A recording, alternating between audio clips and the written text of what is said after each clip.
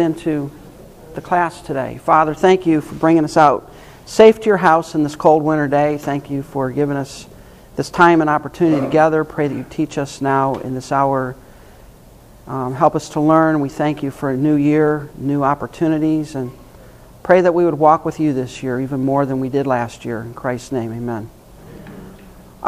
We started last week talking about the concept of security and assurance, coming down towards the end of the doctrine of salvation, and then we'll start the doctrine of the church. So that's coming up here fairly soon. But when we talked about this, there's two questions, two issues, and a lot of times these are sort of talked about together when you're talking or when you're studying salvation, security and assurance, and they go hand in hand together. And security asks the question, can a truly redeemed person ever lose their salvation? I mean, if you're truly redeemed, if you've truly passed from death to life, is that a reversible process? And that's the question we want to ask and answer in that question, in that point. The second one is the assurance. Okay, yeah, you're secure forever, but how do I know I'm in on the deal? How do I know I'm saved myself? And that's probably one of the number one questions Christians struggle with. Has anyone in here never struggled with their salvation? No. Yeah. See, and notice where my hand is? Mm-hmm. It's down. Mm-hmm. We've all done that, and it's a normal part of growing up in the Christian life. And some people struggle with that to different degrees. There are some people that struggle with it their entire lives. Others go through a sort of a valley where they struggle with it, and then they get over it and they're on with their life. But it's a question all of us have to deal with. So we're going to talk about it.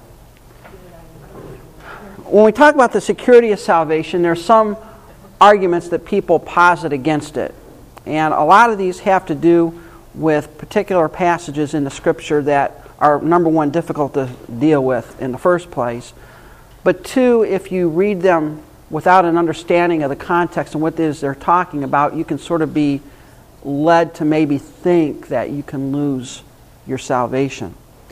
And one of the some of the Scripture passages have to deal with false teachers. And what some people say is, well, if you take these passages and you read them woodenly, literally, and you apply them to Christians, then it would seem to hint that you can lose your salvation. But in fact, what the Scripture is talking about are not believers, but unbelievers who look like it. And that's one of the important things to understand. Throughout the New Testament, there's warning after warning after warning about people who look like they're Christian. They sort of have an exterior veneer. They hang around the church. They go to church. Some have been baptized. Some are on deacon boards. Some of them are even pastors of churches. But they're not truly born again. They're not truly redeemed. And what will happen as time goes on is that will be evident. It'll become more and more evident.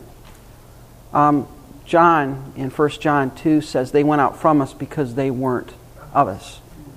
They never were. Yeah. Judas, how long... Take the disciples. Every disciple other than Judas figured he was what? One of them. In fact, even on the night, remember when he went out and betrayed the Lord, they still didn't catch on that what was going on. And how do you know that? Well, he was with them, he ministered with them, he went to the same places they did, and it looked like he was truly one of them, but it was manifested that he never was. He was never a disciple. So it's not that he had salvation and lost it. He never had it. That's the concept. It's not that you have it and lose it, it's that you don't have it. And in Peter, this is one of the favorite passages that people like to go to. In 2 Peter 2, Peter's not talking about believers, he's talking about false teachers. He's talking about people who look the part and may seem to be the part, but they're not true believers. They're not truly born again. They've never made the transition from death to life. And there are a lot of people like that. Notice what it says, for if they have escaped the pollutions of the world through the knowledge of the Lord and Savior Jesus Christ, they're entangled again and overcome. The latter end is worse with them than the beginning. For For it would have been better for them not to have known the way of righteousness than after they have known it to turn from the holy commandment delivered to them. But it's happened unto them according to the true proverb, the dog has turned to his own vomit again, and the sow that was washed to her wallowing in the mire. They escaped the pollutions of the world in what sense? That they were born again? What did they buy into a little bit of?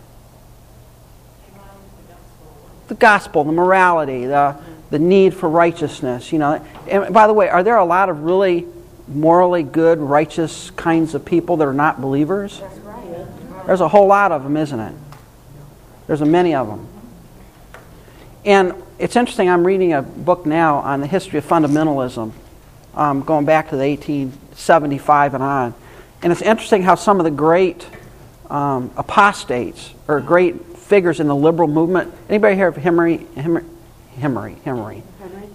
Emerson Fosdick? Yeah, he's a baddie, right? But he started out, he was really evangelical. I mean, he was connected to the Christian church. But he turned very liberal. I mean, he was one of the granddaddies of the whole liberal movement.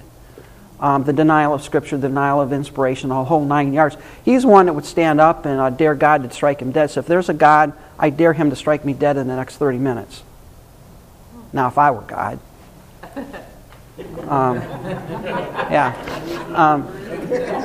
But the whole point is, and you see, it's interesting, you see some of these great enemies of the Christian faith, they started out with a Christian background. But what happened to them? They were never truly converted. They were never truly born again. They never truly believed. And when they turned away from that, they went way the other way, because they were never truly redeemed. So it's not that they had it and lost it. They never had it. They were never redeemed. And Peter's talking about people who were never redeemed. He's talking about false teachers that look like they're the real deal, but in the end they're not, because they were never truly converted. They're never truly born again. What caused him to... He bought into the liberalism of that era. He bought into the teaching, the liberal theology. And the liberal theology basically denied the supernatural nature of the Scripture, denied the inspiration of the Bible, it denied Jesus was a good man, but he certainly wasn't God. Good night, we got to get rid of that idea. And they bought into that whole thing. The social gospel came along with that, but they became great enemies. Simon Magus was another one, right? Mm-hmm. I mean, Acts 8, the guy walked down the aisle, he signed the card, he prayed the prayer, he got baptized, he became part of the church, and then when Peter shows up and he sees the gift of the Holy Spirit and the tongues, what did he want to do? He wanted to buy it. And Peter said, you don't have any part of this. You better repent. And church history tells us later on he became a great enemy of the Christian faith. Yeah. So do you think they really think they're saved? Some of them do. Some of these guys are going to be in Matthew 7, right? Lord, Lord, did we not? There are others that just abandon it. They just don't believe it. I mean, there's all kinds of stripes of this. It's a whole spectrum. Some think they're okay, but they're not. Others just abandon the whole Christian idea and become great enemies. The middle of that whole passage right there is the trickiest part, in my opinion. For it had been better for them to not have known the way of righteousness. So that's how that's misleading, because people think, well, knew it means saved. No. But knew about it, knew what it was. They knew it up here. Right. They didn't know it in their heart. All right? And what Peter is warning about there, it says, it's better for you if... He puts it this way.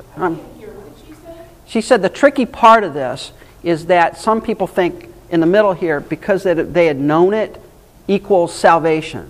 No. Can you know all about the Bible, know all about the gospel, know all about Christ, and not be a Christian? Yeah. There's a whole lot of them out there, right? Yeah. That know that.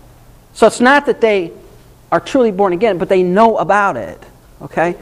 And the problem is, if you know something about it, and you've been exposed to the truth, and you say bunk, and you go the other way, hell is going to be hotter for you than it is for some guy down in Bongo that never heard the gospel, never heard anything about Christ, and dies and goes to hell. I mean, one of the rules of God's judgment, or one of the criteria for God's judgment, is what light did you know? Remember he said about Chorazin and Bethsaida, it's going to be better for Sodom. Now, good night. You think about it. Anytime anybody in the Old Testament wanted to talk about God's judgment, they used Sodom. I mean, that was like the primo example of God judging people.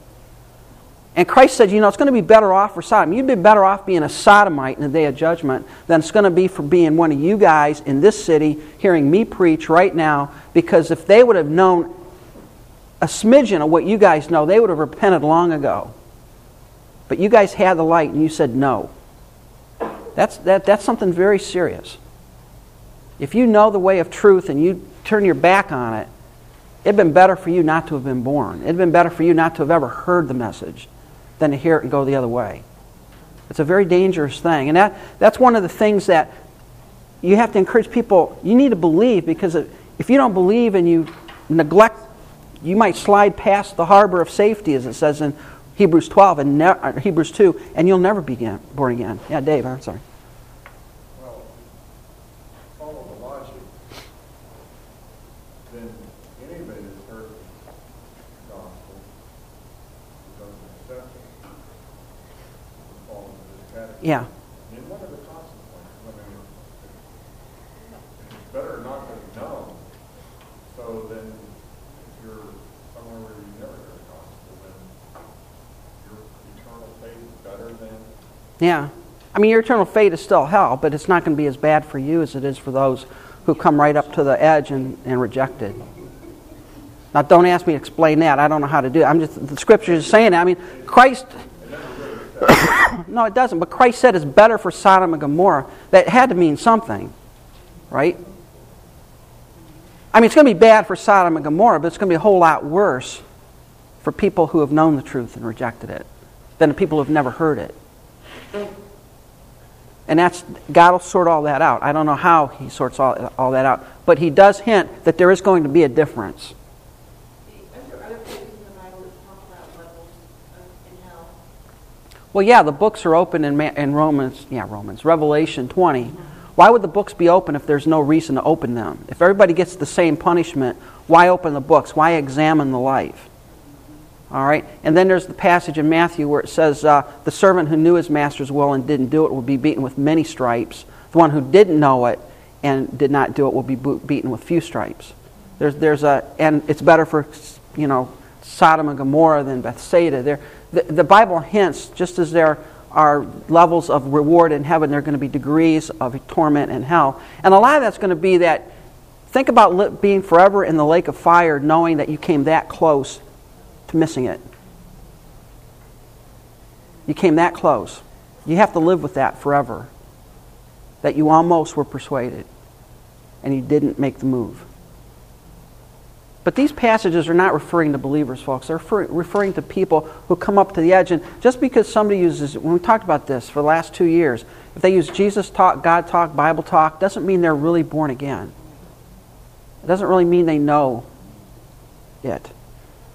And then there are some passages that refer to apostate. This goes hand in, sort of close with the other one. What is an apostate? An apostate is someone who willfully rejects the truth. Put it that way. They willfully reject the truth. They know the truth, and they willfully reject it. Now, who's probably the number one apostate in the Bible?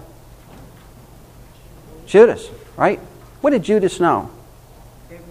He knew everything. Now, he can't plead ignorance. He can't believe, well, I was really confused about who Jesus was. I mean, come on, guy. You watched Jesus raise the dead. You watched him heal people. You watched him feed the 5,000. You heard him preach for 3.5 years. And if you're still confused about who he is, there's something wrong with you. Yeah. There should be no excuse for him. And at the end of it, what did he do?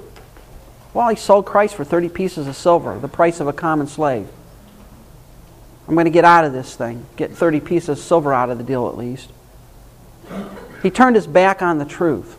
And this is what you find in Hebrews. The difficult passages in Hebrews, especially this one here, which is probably one of the most argued passages in the entire Scripture. And really, this is almost like the proof text for people that want to say you'd lose your salvation. This is one of their proof texts that in their mind proves it. But understand what this passage is saying. This passage is not saying they are born again, but what have they done? They've tasted Think of the people that were alive when Christ fed the 5,000. Did they taste the heavenly gift? Definitely. What about the 10 lepers? Did they taste it? Yeah, they tasted it, didn't they? Which one was truly born again? The one that came back. And Christ told him, your faith has saved you. That tells... The other guys were healed. He was saved. Did Christ heal many people that were never believers? What about the servant of the high priest? He put the ear back on. I mean, the point here is that, folks, he's not talking about people that are truly born again. He's talking about people that have tasted, they know what the gospel is all about. They know what Christ is all about. And in fact, some of them he's writing to knew Christ. And may have even been there when he did his miracles. They know about it, but they haven't committed themselves to it. Yeah.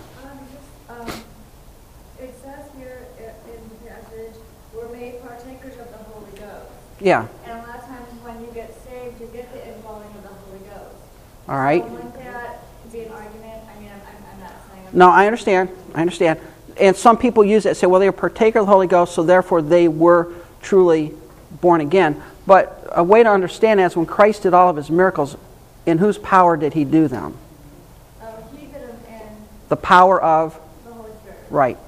He didn't do them of his own authority. He did them in the power of the Holy Spirit. And that's why, for example, when he got after remember when they said, well, you're doing all your miracles by Beelzebub, the prince of demons? And he said that, you're not going to, now wait a minute. You can say something against me, but you say something against the Holy Spirit. That's not forgivable. What is Christ saying? The things he's doing by the power of the Holy Spirit. Okay? It just sounded like it was saying it was them and not Christ, because they said they were made. So I thought it was like them. Yeah, well, they were made partakers of the Holy Spirit in the sense that they saw the miracles, the healing, the power, the message. I mean, here's a question. Does the Holy Spirit work in the heart of an unbeliever to bring them to repentance? But what do they need to do then? They need to repent. They need to go all the way. Now, is there a sense in which the Holy Spirit will convict certain people? I mean, there's a general conviction, right? But what happens if you turn away from that? We're talking human perspective. You're not born again, right? Have you known anybody that's gone to church and have been convicted and, need to do something, but they just never get around to doing it? Were they partakers of the Holy Spirit in a sense? Sure they were. See, the problem is, and this is the other thing here, if you want to say you can lose your salvation here, the difficulty is you'll never get it again. It says if you fall away, it's impossible to renew you again to repentance. Therefore, it's a one-shot deal. If you want to argue the point here that you can lose your salvation, then you'll never get it again. The idea of being saved and unsaved, and then saved again, unsaved, and then saved again, no. It's a one-shot deal. And it goes against the rest of Scripture, which we're going to see. All right, you got to make all the verses fit. And the way to make the verses fit is to understand this is not talking about true regeneration. He's not talking about them being regenerate here. He's talking about them partaking, in a sense, of the blessings of the Holy Spirit. For example, some of you come from mixed families, and where one's a Christian and one isn't. Now, are your kids, do they have a certain benefit of being in a home where there's a Christian parent? Right. But does that mean they're saved? No. But there's a benefit to it, right? So there's a sense in which the blessings that God pours out on the believer spill over. Look at Potiphar. Was he blessed having Joseph in his house? Sure he was, but now was he a believer? No. So was he a partaker in the sense of the blessings of God? Yeah, but he was not a believer. There's a difference. Yeah, Yeah, I think people from that school of thought, when they look at the phrase fall away, there has to be something they've fallen away from. And so that's how they wrongly get into Right. When they have their salvation, they lost it, and then they go on to the renew and think, oh, you can get it back. No. It says here, if they fall away, it's impossible to renew them again to repentance. You can't do it. That's the difficulty. And so what this passage is saying is not that you had it and lost it. You never had it. You came up to the edge, but you turned your back on it and went the other way. Here's a good example. And by the way, the writer of Hebrews uses this in the 2 chapters before this. He talks about the children of Israel. Remember when they went to Sinai, they got the law, then they come up to the edge of the promised land, send in the 12 spies. They come back, and 10 of them say, we're toast. We're not going to do it. Can't win. And what do the people do that night? Remember? They mourn. God brought us out here to kill us. It's impossible. We can't do it. So God shows up the next day. And what happens to the 10 spies that delivered a bad report? Well, God kills them, right? And then what did God tell Israel? Because you would not go in, now you cannot go in for 40 years. In fact, you're going to wander around out there till every one of you guys, 20 years and older, are dead and buried in the wilderness. Then we'll start over again. Now, Israel, being stubborn, decided to do what? Well, we'll go in anyways. And what happened? Disaster. Here's the point, and this is what the writer of Hebrews is doing. He's saying, he's talking to a group of people they're right at the edge. They're at the edge of the promised land. They're at the edge of God's rest. They're at the edge of believing, but they haven't believed yet. And he says, if you come up to the edge and you don't go all the way and you turn around and go the other way, what more can God do? You have full light. You know what you need to do. You just need to do it now. And by the way, were the children of Israel, were they partakers of the blessings of God in the wilderness? On the way there? Sure, they ate manna, the water from the rock, everything else. They were partakers, but were they believers? No, because it said they died in unbelief. This is a difficult concept because we struggle with this in our humanness. But the way to understand this is an apostate is someone who knows the truth, understands the truth, has the truth fully revealed, but decide to give a final rejection. They go the other way, and they may live another 50 years. But never again will God call them.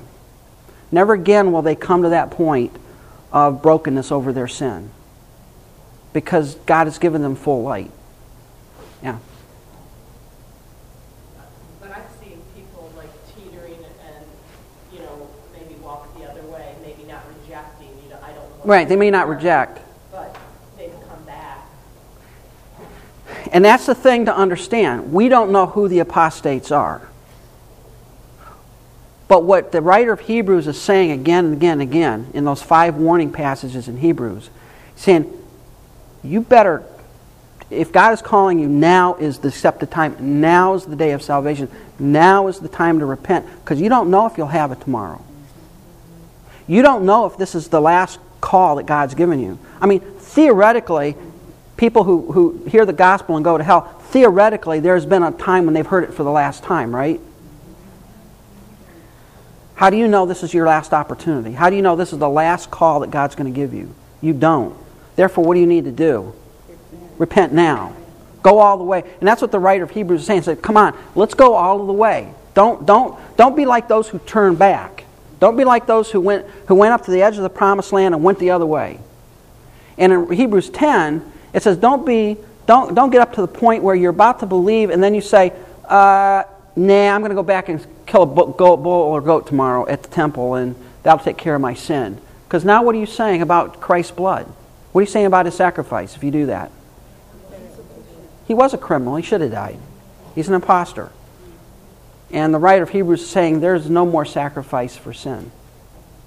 You turn your back on the truth, you go the other way, you may sin away your day of grace. And understand, and this is a concept that you see throughout Scripture, God calls people to salvation, but that call is not a forever call. There comes a day when time is up. And it's different for different people. And you don't know whether that person's, their time is up or not. There may be some people, like she said, that hear the gospel and they don't reject it, but they just don't act upon it. And God gives them another opportunity at a later date. And there are some that don't act upon it, and that was the last opportunity they had. You don't know. So you need to accept Christ when you have the opportunity. But apostates are people who know the truth, they understand the truth, they've seen it, and particularly in this case, they've seen Jesus Christ. I mean, look at Chorazin and Bethsaida. They saw him do the miracles, raise the dead, heal, and what was their conclusion? He's nuts. He's doing this from Beelzebub, the prince of demons. And Christ says, you're going to die in your sins. Alan, is that the same as when God turns them over to a reprobate mind? God may turn them over to a reprobate mind. We don't know if that's what happens to certain people. But what is a reprobate mind? If you reject the truth and reject the truth, God may finally say, okay, fine. I'll let you go. In the Old Testament, he said of Ephraim, Ephraim is joined to his idols, leave him alone. This is called the, you might want to call this the I used to call it the fixative judgment of God. What does it mean? You can have, there are certain people that have sinned to the point where God finally says, look, you don't want me, I'll leave you go. And he lets them go. And where do they go? They go off into their sin. He no longer calls them. You say, well, God calls everybody all the time. No, he doesn't. Is God under obligation to call anybody at any point in time? No.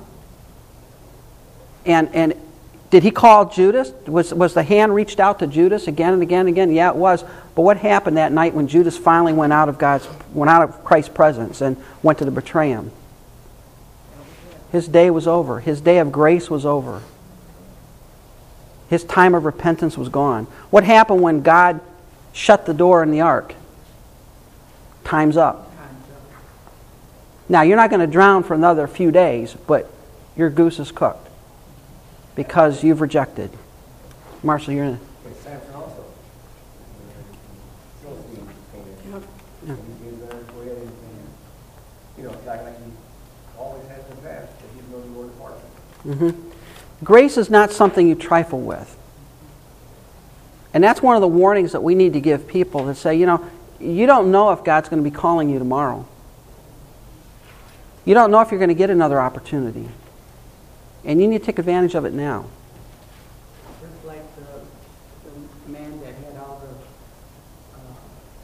stuff in the warehouse. Yeah. Said, don't you get it tonight, you're going to die. Then who gets all this junk? We don't know that. See? But what Hebrews is talking about here, this is understanding. What Hebrews and other passages do, they're talking about people who come up to the edge, who they know the truth, they understand the truth, they know about Christ, but they don't act. They don't go all the way to faith. And he says that's a very dangerous spot to be in, because it could be that you become an apostate, one who knows the truth, but you are willfully rejecting it. And that's the thing to understand. Apostasy is not somebody who's confused about the truth. It's somebody who knows it and says, I don't want anything to do with it. Were the Pharisees confused about who Jesus was? They just didn't want to believe it. That was their problem. There was no confusion there. They just didn't want to believe it. And because of that, they are going to die in their sins. Some confused passages dealing with profession. Remember, this is the Matthew 7 passage. What does it mean? There's professors and possessors. There are people who say they're Christian, but then there are people who really are Christian. And this is the group that's confused. I mean, they say, wait a minute, wait. Didn't we do works in your name? Didn't we perform miracles? Didn't we proclaim in your name? And Christ is going to tell them, I don't know who you guys are. I don't know. I don't know you. This calls for self-examination, folks. Is it possible that there are people that we know that think they're a Christian and they're not? This is what this is saying. And they're going to die and wind up at the judgment, scratch your heads and try to figure out, how did I get here? And the answer is going to be because you never placed your faith in Christ. You came up to the edge, you got around Christians, you sort of talked yourself into thinking you were one of them. You may have even been on a part of a ministry team or whatever, but you've never been truly born again. Judas was this way. He was part of the ministry team, but he was never born again. He never truly believed.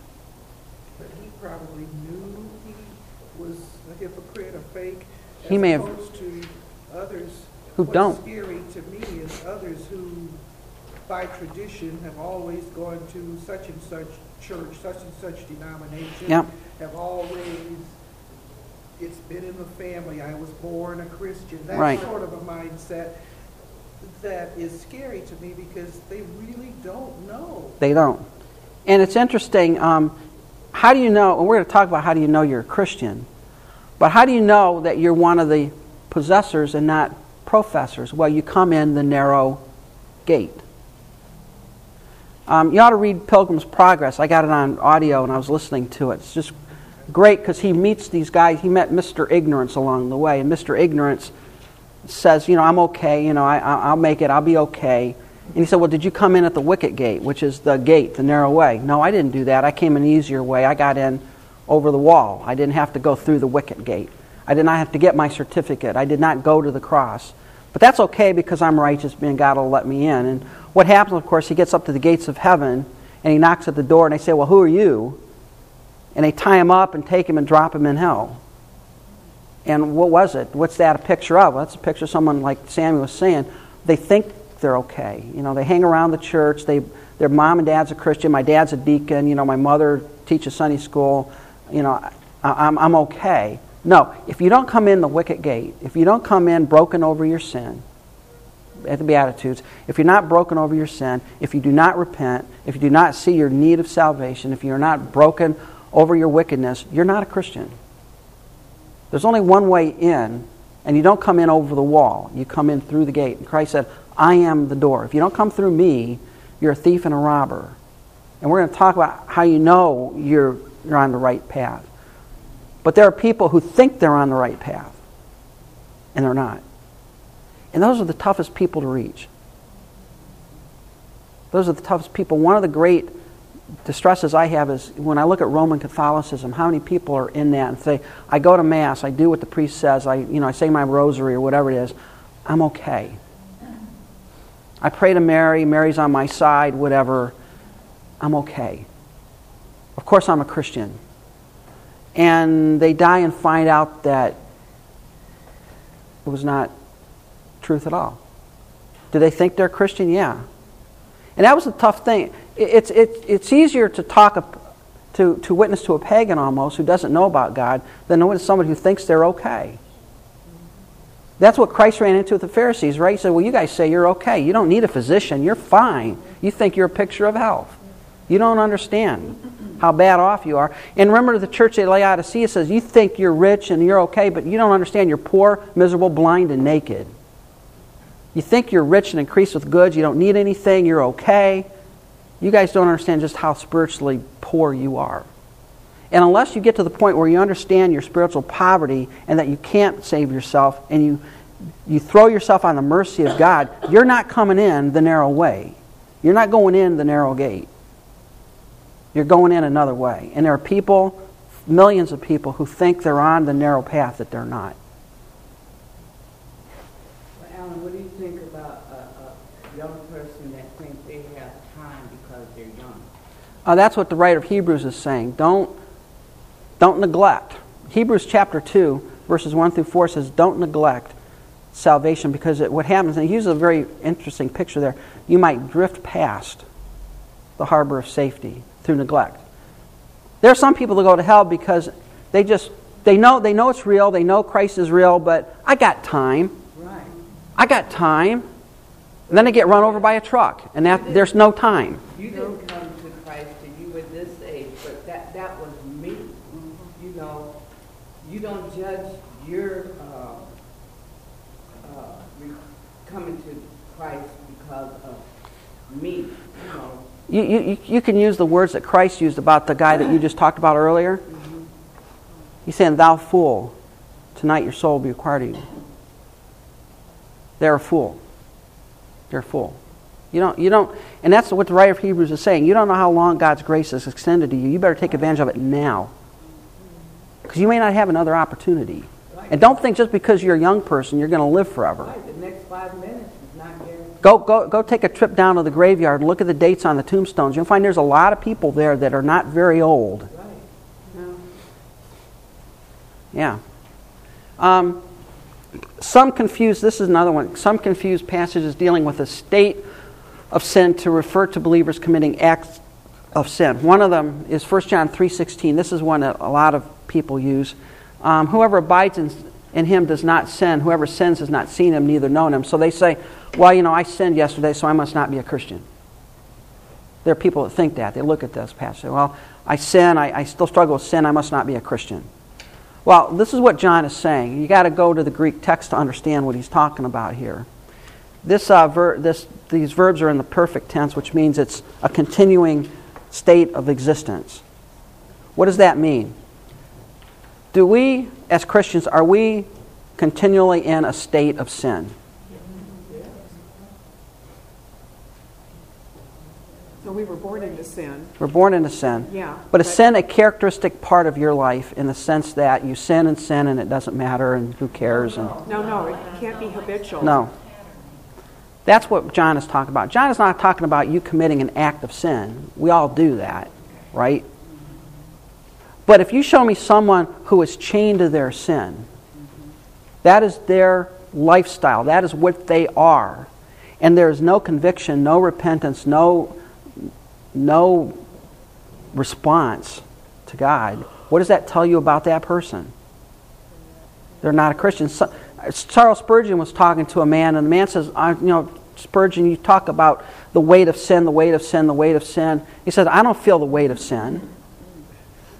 And Spurgeon says, well, I'll tell you what, let's go down to the morgue, and I'm going to take a dead guy, and I'm going to put a big weight on his chest, and I want to ask you this. Is he going to feel that weight? No. Why don't you feel the weight? Because you're dead in sin. You don't feel the weight of sin. All right? The issue here is not, and this is what John is talking about here, to really understand what John is trying to say. John is saying if you're a believer, you're not going to continue to live in a state of unrepentant, habitual sin. You may struggle with it. You may ask, and we all do that. And he talks about the struggle in his book. He talks about the struggle in 1 John. What John is talking about here is not people who commit an act of sin, but people who live there. Because what does he say in 1 John? If we confess our sin, he is faithful and just to forgive us our sin. So that doesn't make... If he's saying if you confess your sin, he's faithful and just to forgive it, and then he's saying here about if you sin, you're not born again, that doesn't make any sense. What you need to understand is what he's talking about here is people who are in a state of sin. There are people who say, I'm a Christian, but I'm a Christian pedophile. I'm not making it up. There are people that believe that. How can you be that? If that sin is your state of existence, you're not a Christian. Or I'm a Christian alcoholic.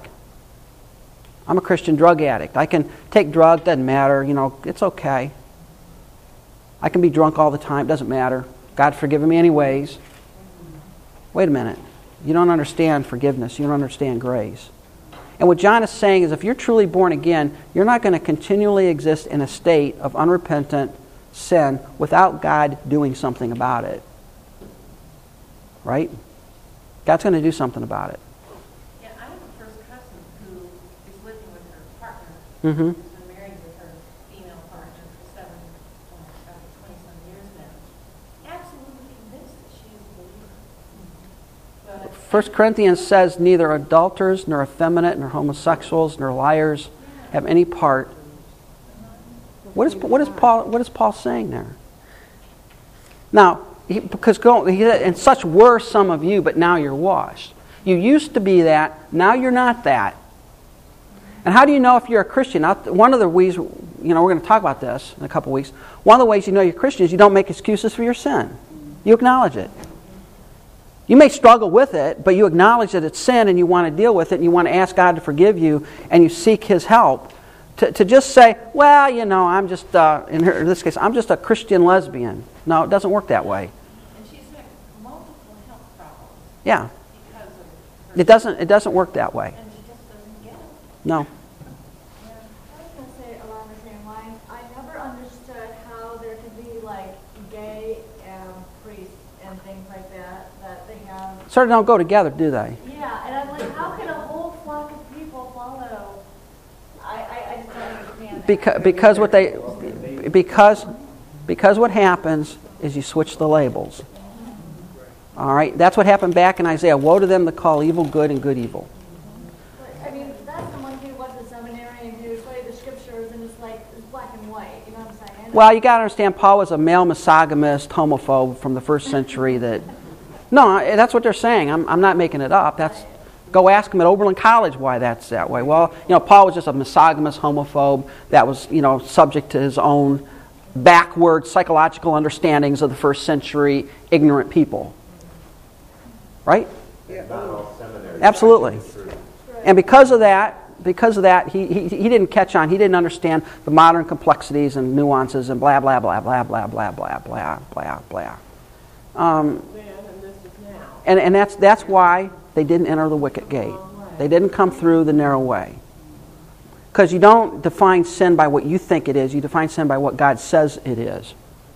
And God says very clearly in 1 Corinthians 6, or 2 Corinthians 6, neither effeminate, nor adulterers, nor homosexuals, nor liars, nor thieves, nor drunkards, nor murderers have any part in the kingdom of God. And then you go to, Revelation 21:8, and outside the city were, and it tells you the kind of people that are outside in hell. Yeah. If your characteristic lifestyle is that of rebellion and sin, you don't have a part in the kingdom of God. No. Where are those scriptures that you... 1 Corinthians 6? I think it's 2 Corinthians 6 has that. Okay. I always get them backwards. I think it's 2 Corinthians 6. And I think it's Revelation 21:8. Yeah. All right. Yeah. 21:8. And I think it's 2 Corinthians 6 talks about this. Yeah.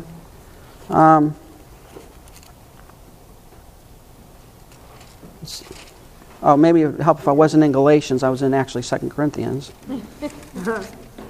That's what you get when you have multifocals here.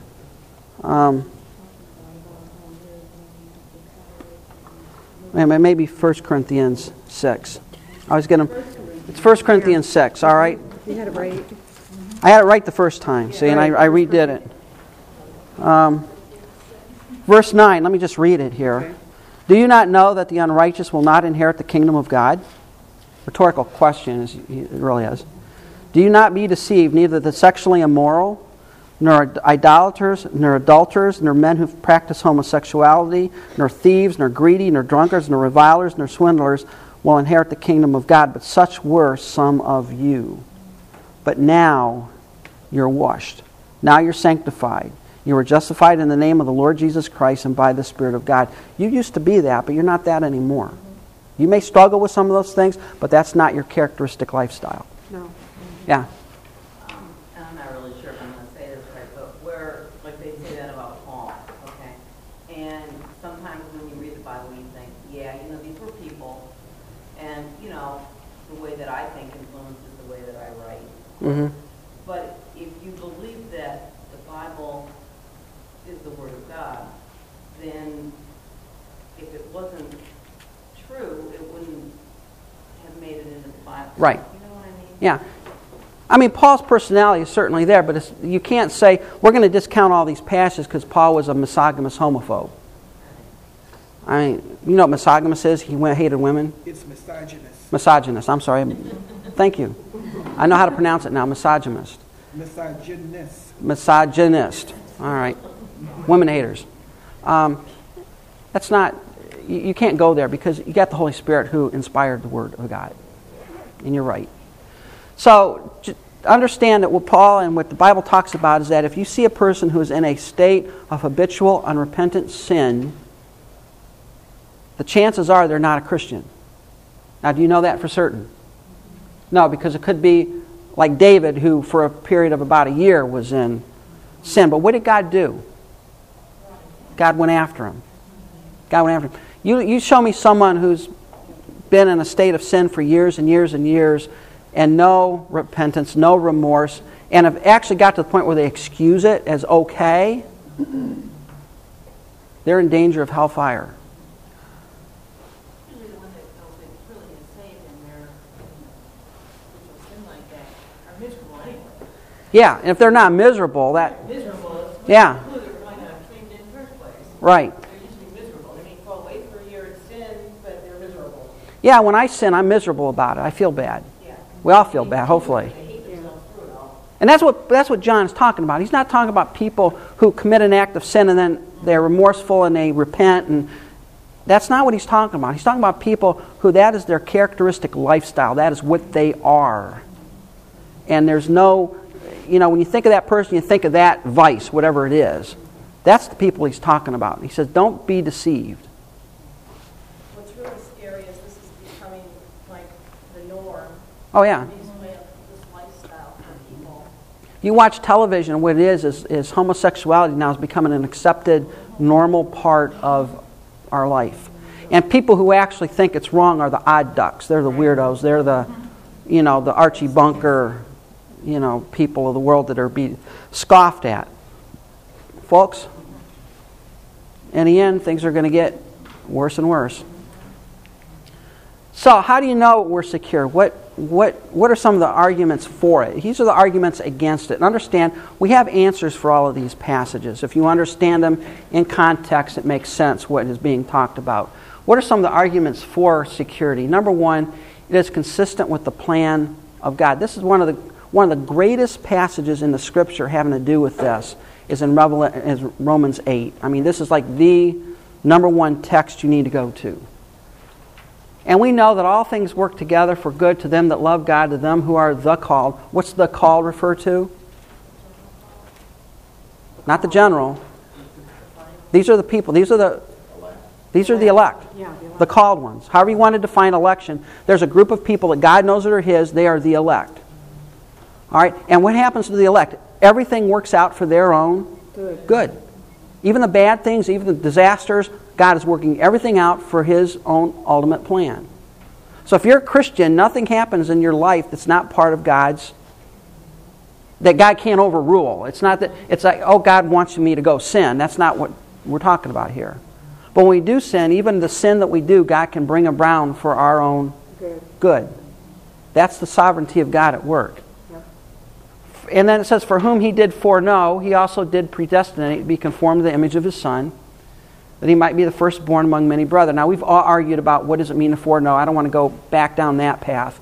But let's just say from 20,000 feet, whether God chose or whether God just knew you would believe, in eternity past, God knew who was going to be saved, right?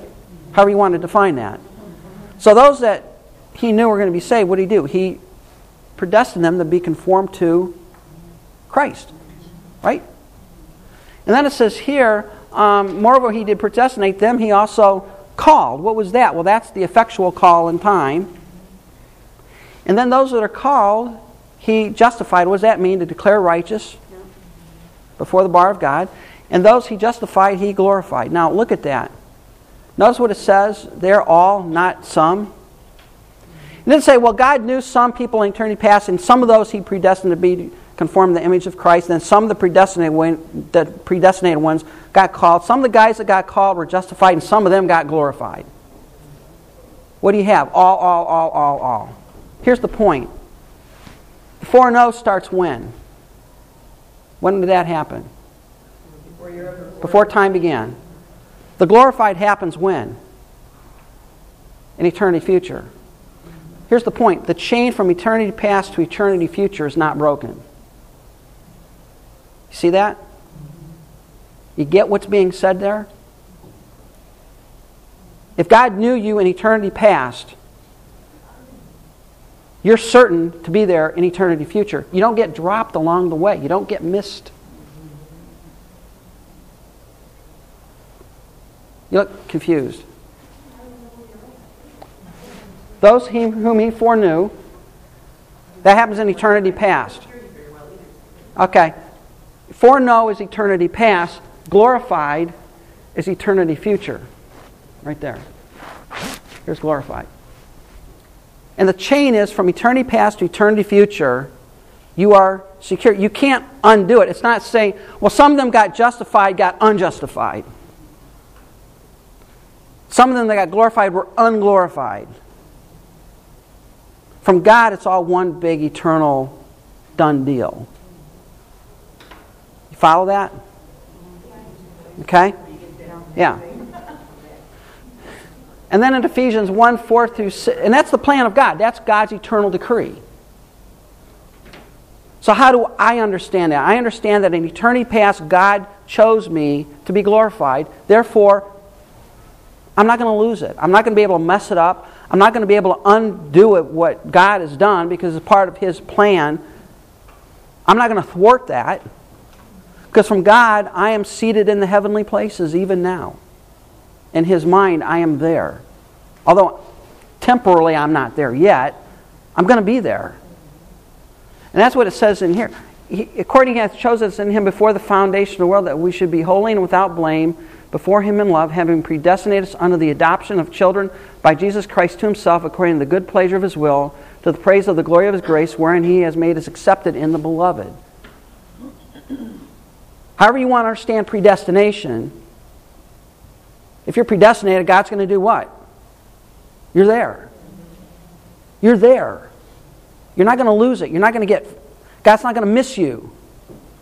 Otherwise, it wouldn't make sense to call you predestinated. Yeah, it doesn't make any sense. How can you be predestinated, but if you're not going to get there? Or how can God say, I'm going to glorify you, but maybe I won't? Yeah. Maybe you'll foul it up. Maybe you'll do something to screw this plan up. No, you can't. See, that's... I'll tell you what, there's great comfort in me understanding that nothing I do is going to foul up the plan of God for my life. Ultimately. So I'm going to get there. I think the puzzles come because in our human thinking, we still want to factor in that will. Yeah. And that's what gets it confused in some people's minds. Right. But what God has done with my will is He has so drawn me to Himself that I wanted to believe. We already talked about this. Yeah, we did. We already God did not drag me into the heaven kicking and screaming, and I don't want to go there. yeah.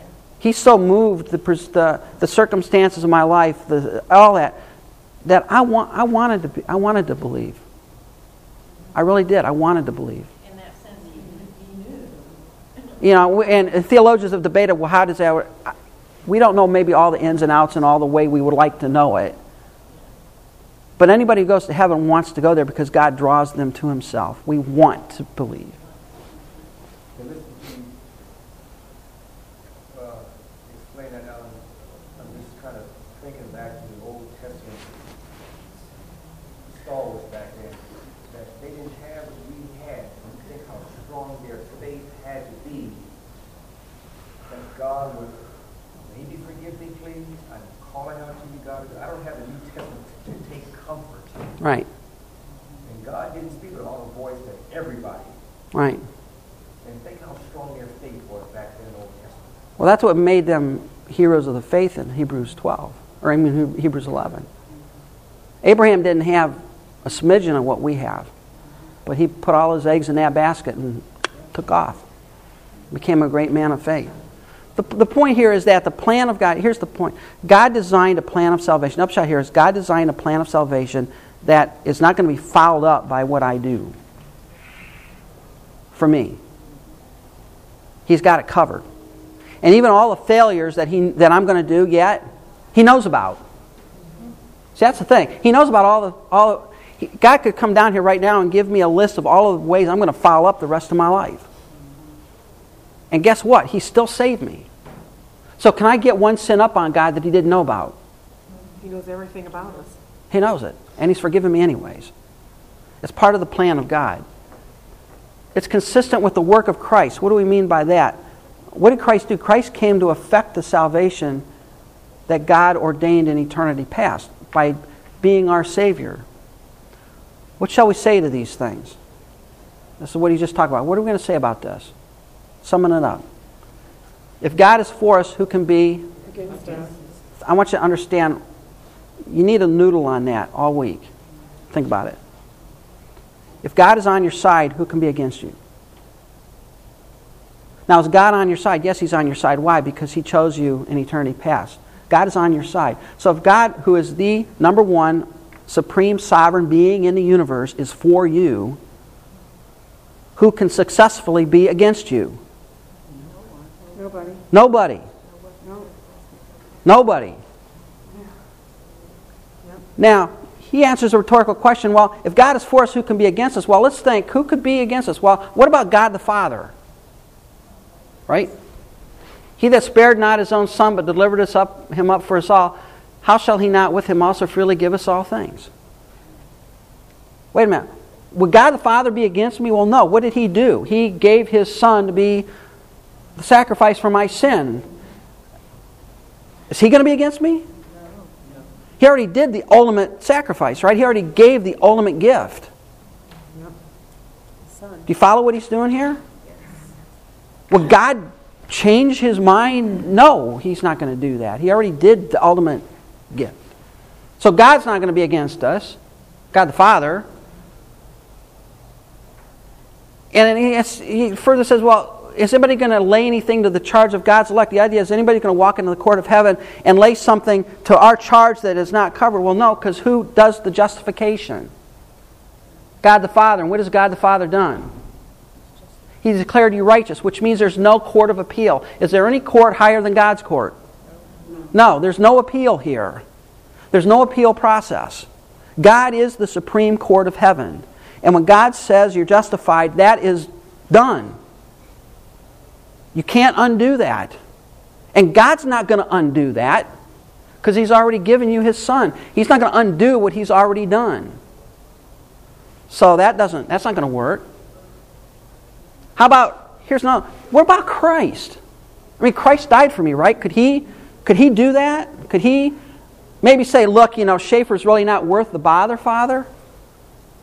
Is He going to come against me? Well, it's Christ that died, yea, rather is risen again, who's even at the right hand of God, who makes intercession for us. Well, no, He's not, because what is Christ doing right now in heaven for me? Interceding for us. So He's my lawyer. He's not going to go against me, right? He's my advocate. Right. So I got God the Father on my side. I got Christ on my side. That's pretty good. And then it says, who will separate us from the love of Christ? What, is something going to separate me from that? I mean, not only Christ, here's the point. Not only is Christ defending me, but He wants to defend me. A lot of times you might get a lawyer that does the job because they have to do the job, but they really don't want to do the job. We've got an advocate who wants to defend us. We've got an advocate who is eager to defend us before the Father. And not only is He's eager to defend us, He loves us. And He's going to give us the best defense we can have. And, well, what else could do that? Well, who shall separate us from the love of Christ? How about tribulation? No. Distress? No. Persecution, famine, nakedness, peril, or sword. All these things that we face in life, is this going to separate us from God's love? No. No, it can't. As is written, for thy sake we're killed all day long, we're counted as sheep for the slaughter. Nay, in all these things we are more than conquerors. The Greek word, I love the Greek word, is hupunike. It means you are more than conquerors. In other words, you don't win by 1 point. You blow them away. It's like playing a football game where the score is 5,000 to nothing. And you got a minute left to play. You don't just get in by the skin of your teeth. You are super conquerors because of what Christ has done for you. For I am persuaded that neither death nor life, angels, are angels going to be able to get in between me and God? No. They're created beings. Principalities or powers, what are those? Those are demonic forces. Are they going to get in between me and God? No. No, they're not going to be able to do that. How about things present? Anything we've got now? No. How about all the stuff that may come later? Nope, that's not going to do it either. Nor height nor depth. The highest point in the sky to the lowest point. Is there anything in there that's going to separate me from the love of God? How about any other created being? No. Nope. Nobody is going to be able to separate me from the love of God. You understand what this is saying? If God is for you, who's going to be against you? And by the way, who's included in any other creation? Me. I'm going to thwart the plan of God? No. See, there are some people that say, yeah, well, you're forever secure, but if you really want to, you can jump out of God's hand. I can't do that. No. I can't. You can't be plucked from His hand. I can't be plucked from His hand. I'm not going to jump from His hand because I don't want to jump from His hand because He keeps me. You follow what this passage is saying? Nobody in the universe is going to come between you and God's justification because God is the one who's declared you righteous. He is the highest court in the universe. There is no court of appeal. There is no second trial to be had. Your advocate who is there on your side is Jesus Christ, who died for you, who rose again for you, who loves you, and He's not going to go against you. And if Christ and God are on your side, folks, there's no one else that can go up against that. Nope. Nobody. Satan is not going to be able to mess it up. It's consistent with the work of Christ. What did Christ come to do?